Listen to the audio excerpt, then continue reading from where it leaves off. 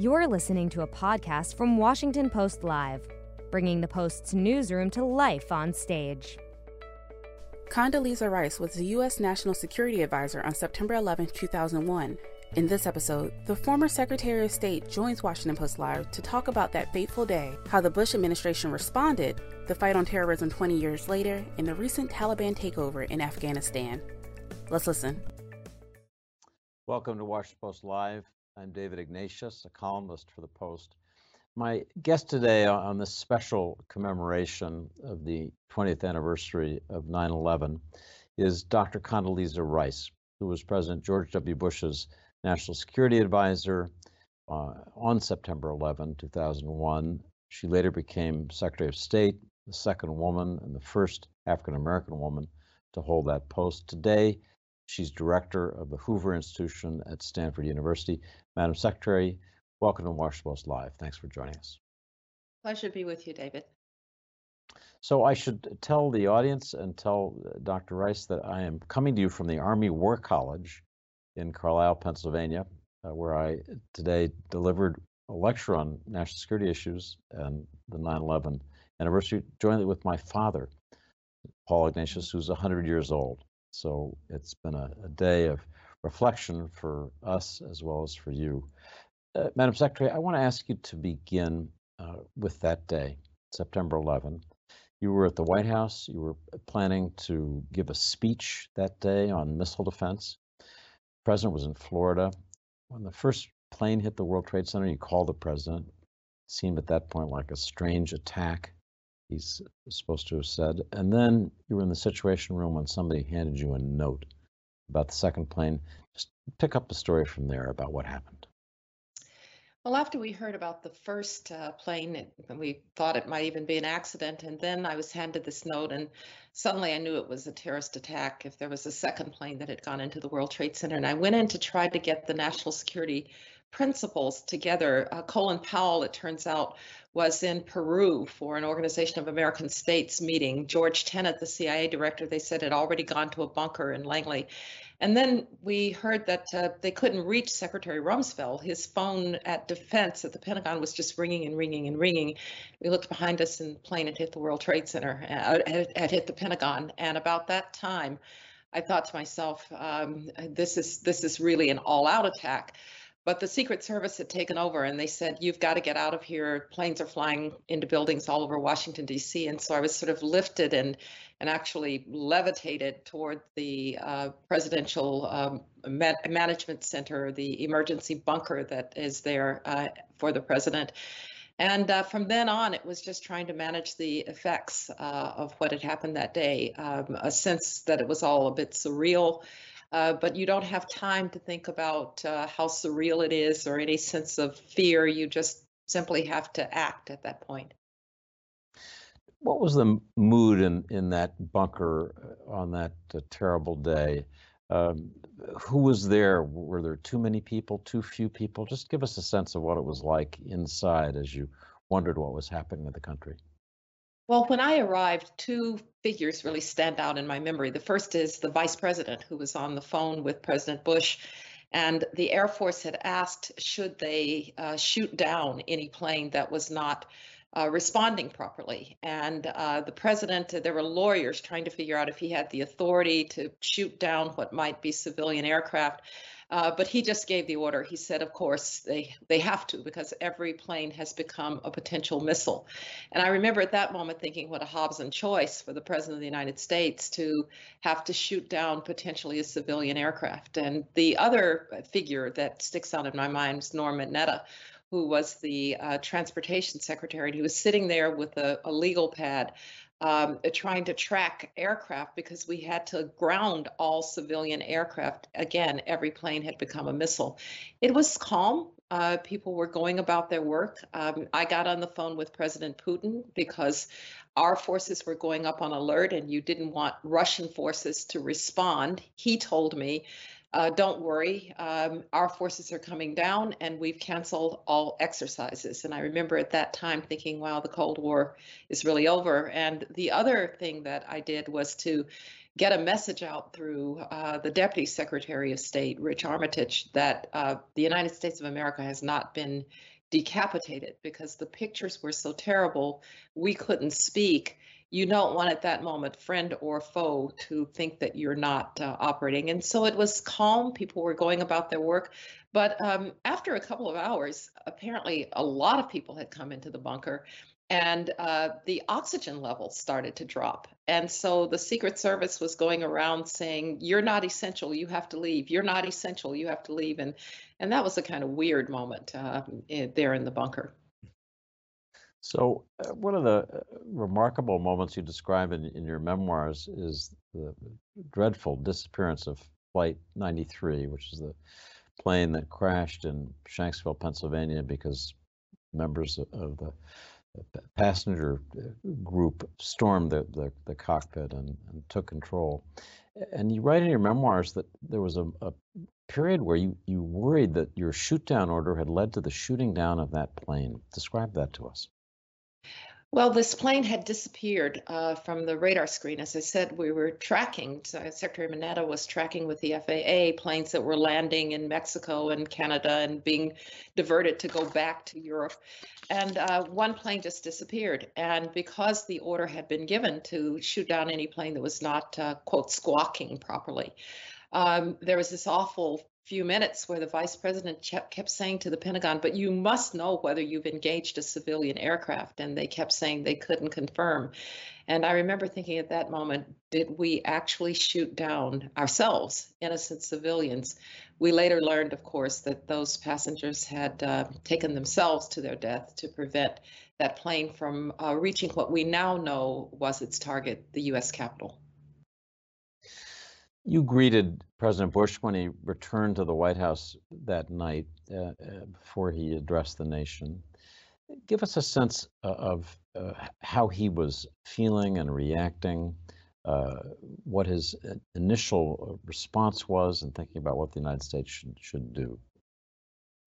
He was really quite calm and resolute and steely. I remember thinking that he was angry, we all were, but that the emotion that I would describe was resolute.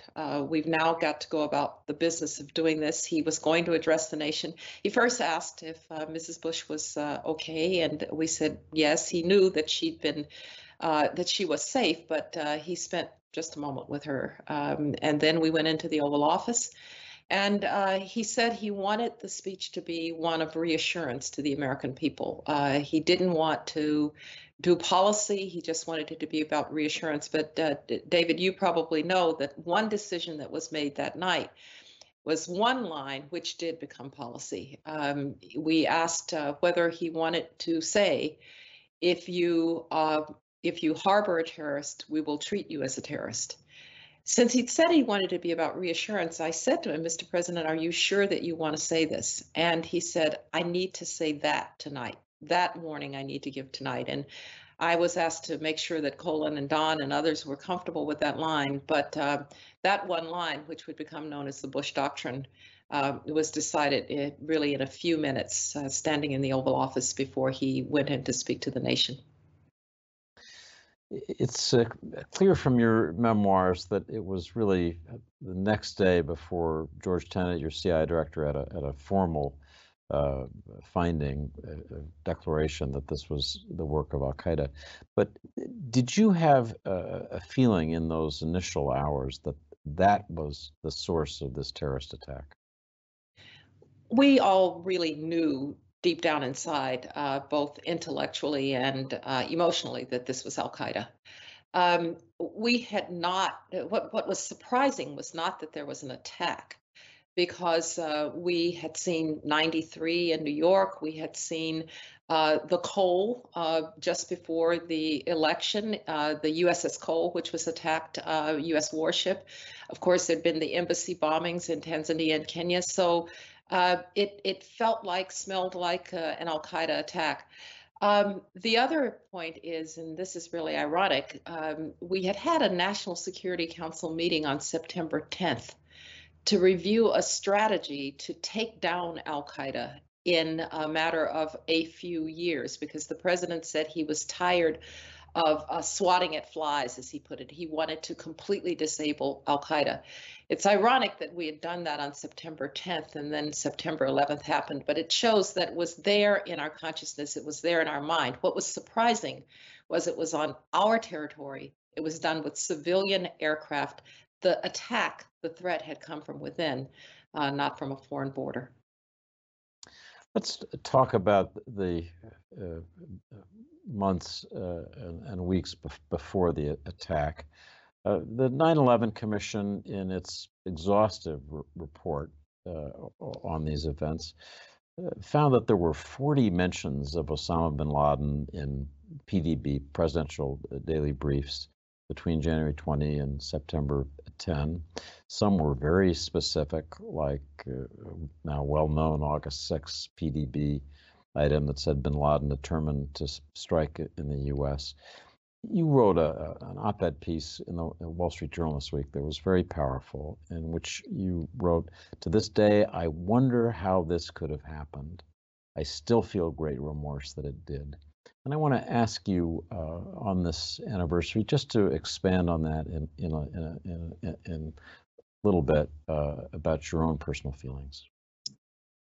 I believe that we did everything that we knew to do with the intelligence that we had. For instance, the famous August 6th, bin Laden determined to attack the United States wasn't a surprise to anybody. That's a kind of general statement. He's determined to attack the United States. How, when, under what circumstances, never really addressed. In fact, the only reason that that was written was that there was so much about what al-Qaeda was doing abroad that President Bush himself asked the intelligence agencies, well, don't they want to do something in the United States? So we weren't really thinking that this attack would likely be an internal attack.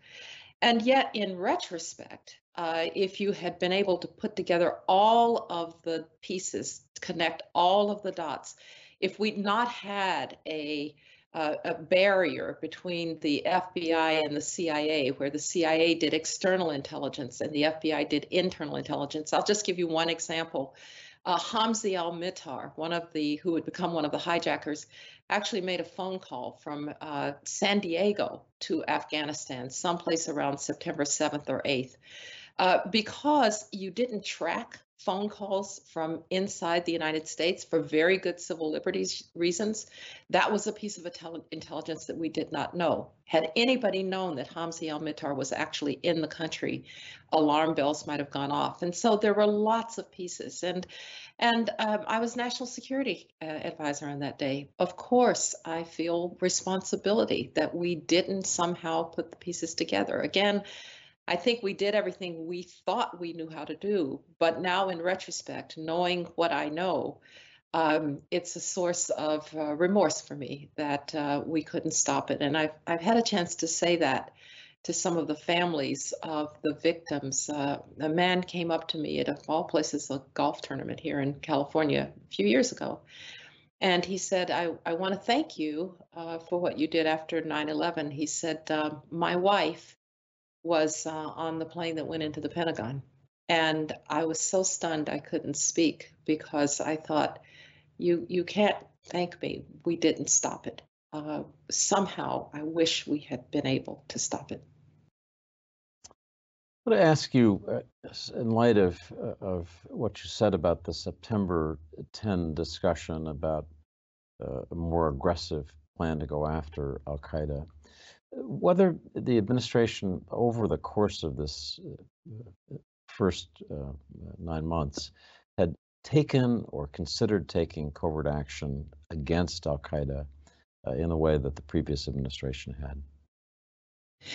Well, of course, we kept in place everything that the Clinton administration had been doing. And the view was, until we can have a more aggressive strategy, let's at least do what we are doing. But our hands were in some ways tied, as I think were those of the Clinton administration.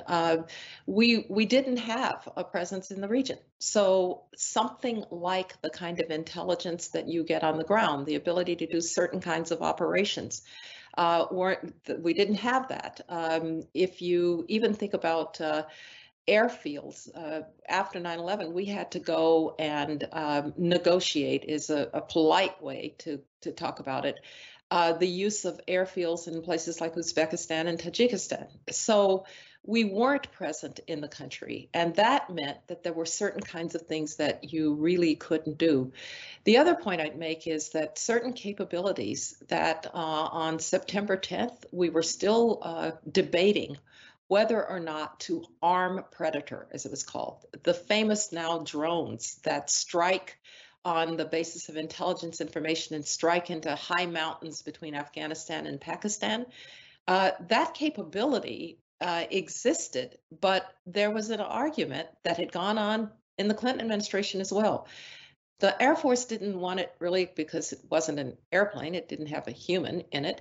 And nobody really thought that an intelligence agency should have that kind of capability. And so on September 10th, when we were going to give the report to the president on a strategy about al-Qaeda, the issue of so-called armed Predator was still undecided. On September 12th, we armed Predator.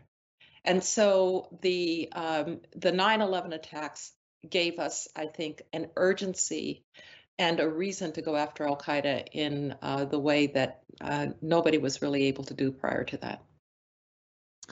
Your description of looking back and the remorse you feel is haunting. And I want to ask you, in light of our withdrawal of U.S. troops from Afghanistan, whether you worry that we are going to be again without the intelligence we need on the ground, and that we may, horrible as it sounds, face a situation like 9/11 again in the future. Well, I do believe that the capabilities that we had by being on the ground, intelligence is not in these cases what you get from satellite imagery. Intelligence is having ears and eyes on the ground. It's human intelligence. It's what diplomats can pick up just by being experienced people in the area. I'm worried that we don't have those capabilities. I mentioned the deal with Karimov for his airfields in Uzbekistan. We've already heard Vladimir Putin say that the Central Asians will never allow us to use their airfields in that way. And so we've given up 7 American military bases, including Bagram Airfield, which, by the way, had the characteristic of not just being, I think, good from the point of view of Afghanistan, but we have to remember Iran has a 900-kilometer border with Afghanistan.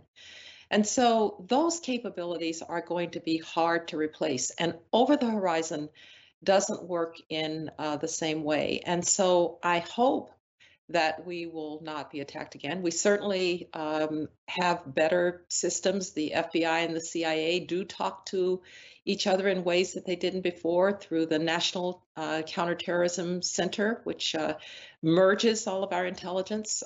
We have counterterrorism operations in other parts of the world. I think our allies and even our foes are much more aware of what terrorists can do. We've got systems to track terrorist financing. A lot has happened to make things better. But we understood, David, the importance of forward deployment. This isn't our first time having troops abroad. I was saying to someone the other day, I think we fell into the wrong narrative about Afghanistan. The narrative should have been about that the analogy might actually have been Korea.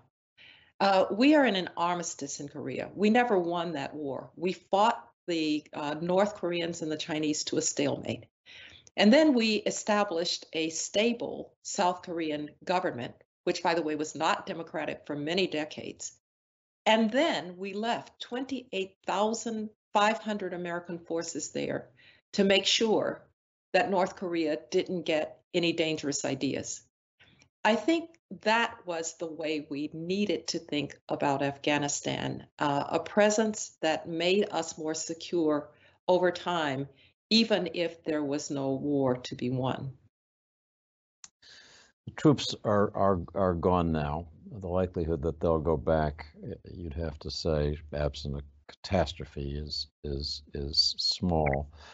I want to ask you what you think, in part as a former Secretary of State, is the appropriate way for the United States to deal with the Taliban, who now are running Afghanistan? Do you think we should be in contact with them? Do you think we should, if conditions are met, recognize them as a government? If so, what conditions would you see as appropriate ones? As to the matter of recognition, that's going to be our last card. And I certainly wouldn't play it soon. And I find it hard to believe we would ever actually recognize the government that harbored the people that killed 2,997 innocent souls on our territory. I find that hard to believe. And it would have to be an awfully compelling reason to ever do that with the Taliban. Now, I am hoping and praying that what we hear about a new 2.0 Taliban is true. I'm hoping that that all of those years in Doha, that perhaps they are different than they were the brutal people who not only harbored al-Qaeda, but executed women in a soccer stadium given to them by the United Nations. So if they're different, perhaps we can continue to deal with them. We have ways of dealing with countries that we don't recognize through third parties, for instance. Maybe that's one way. We've put ourselves in a position where we have to talk to them because we still have Americans and Afghan allies who've got to get out of the country. And I'm hoping, too, that we can find ways to mobilize the international community to moderate some of what they will do to their own people. But recognition, I just don't see it. I've heard people say, well, we eventually recognized Vietnam. Yes, that was a very different war and very different circumstances. This was a war that they brought to us through their alliance with al-Qaeda. I don't see why we would ever give them that legitimacy. Another part of the story of these 20 years of a war that we've lived since 9/11, obviously, is Iraq. Many analysts who look at Iraq and the region have concluded that that was a significant strategic mistake for the United States, that it ended up empowering Iran, a genuinely troubling adversary for us and for Israel. As you look back, Madam Secretary, what's your own judgment about the decision that was made to invade in March 2003?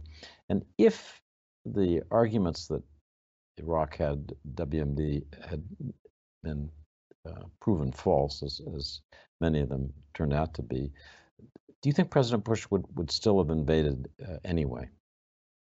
Well, David, it's very hard to say because, as you know, what you know today can affect what you do tomorrow, but not what you did yesterday. And so it's completely speculative. What if we had known? It would, of course, depended on what we knew. And the fact is, when you have an opaque regime like that wants to hide weapons of mass destruction or their production, it's very hard to know. And the intelligence certainly supported the idea that they had them.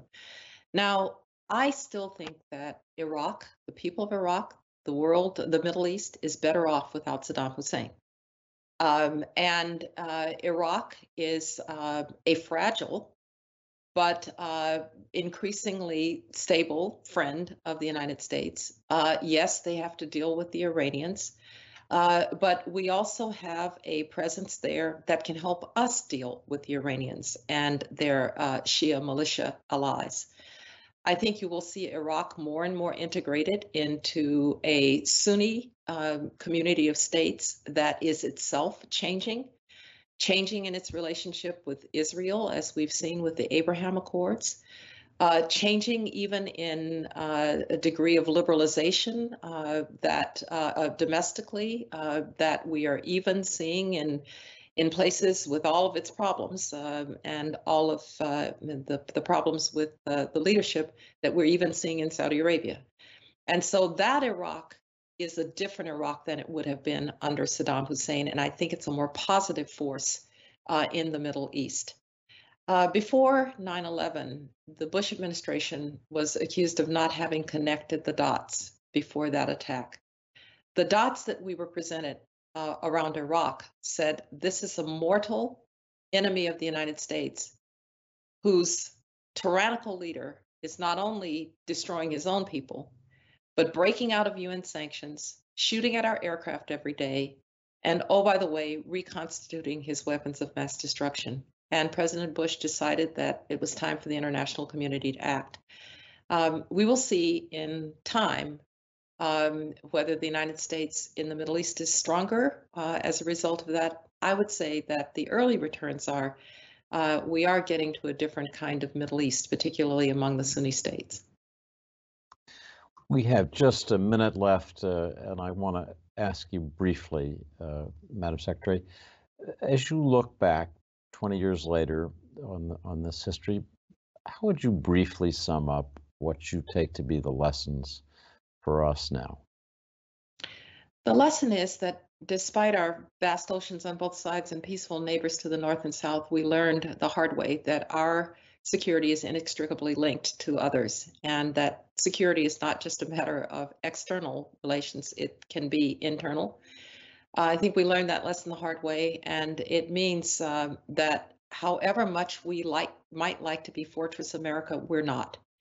And so an active, engaged America with its allies in the world to try to make it a more peaceful place, to try to make it a more prosperous place. And oh yes, if we overreached in hoping that we would help to bring others a more democratic and freer life, that's an overreach I will defend.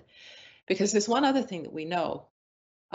Failed states that oppress their own people are the cesspool in which terrorism grows. And so America is always best when it acts from power and principle. That's what we tried to do. We made our share of mistakes because Afghanistan was always going to be very, very hard. But September 11th didn't happen again, hasn't happened yet. And I think that says that the last 20 years and the many, many sacrifices have been worth it. Secretary of State Condoleezza Rice, thank you so much for joining us today on this commemoration of 9/11, and thank you for all your thoughts. Thank you, David. So thank you for joining Washington Post Live. We'll be back with other programming. We'd invite you to go to WashingtonPostLive.com to register and find out more information. Thank you for being with us today for this special commemoration of 9/11. Thanks for listening. To hear more interviews from this series and other Washington Post Live programs, visit us at WashingtonPostLive.com.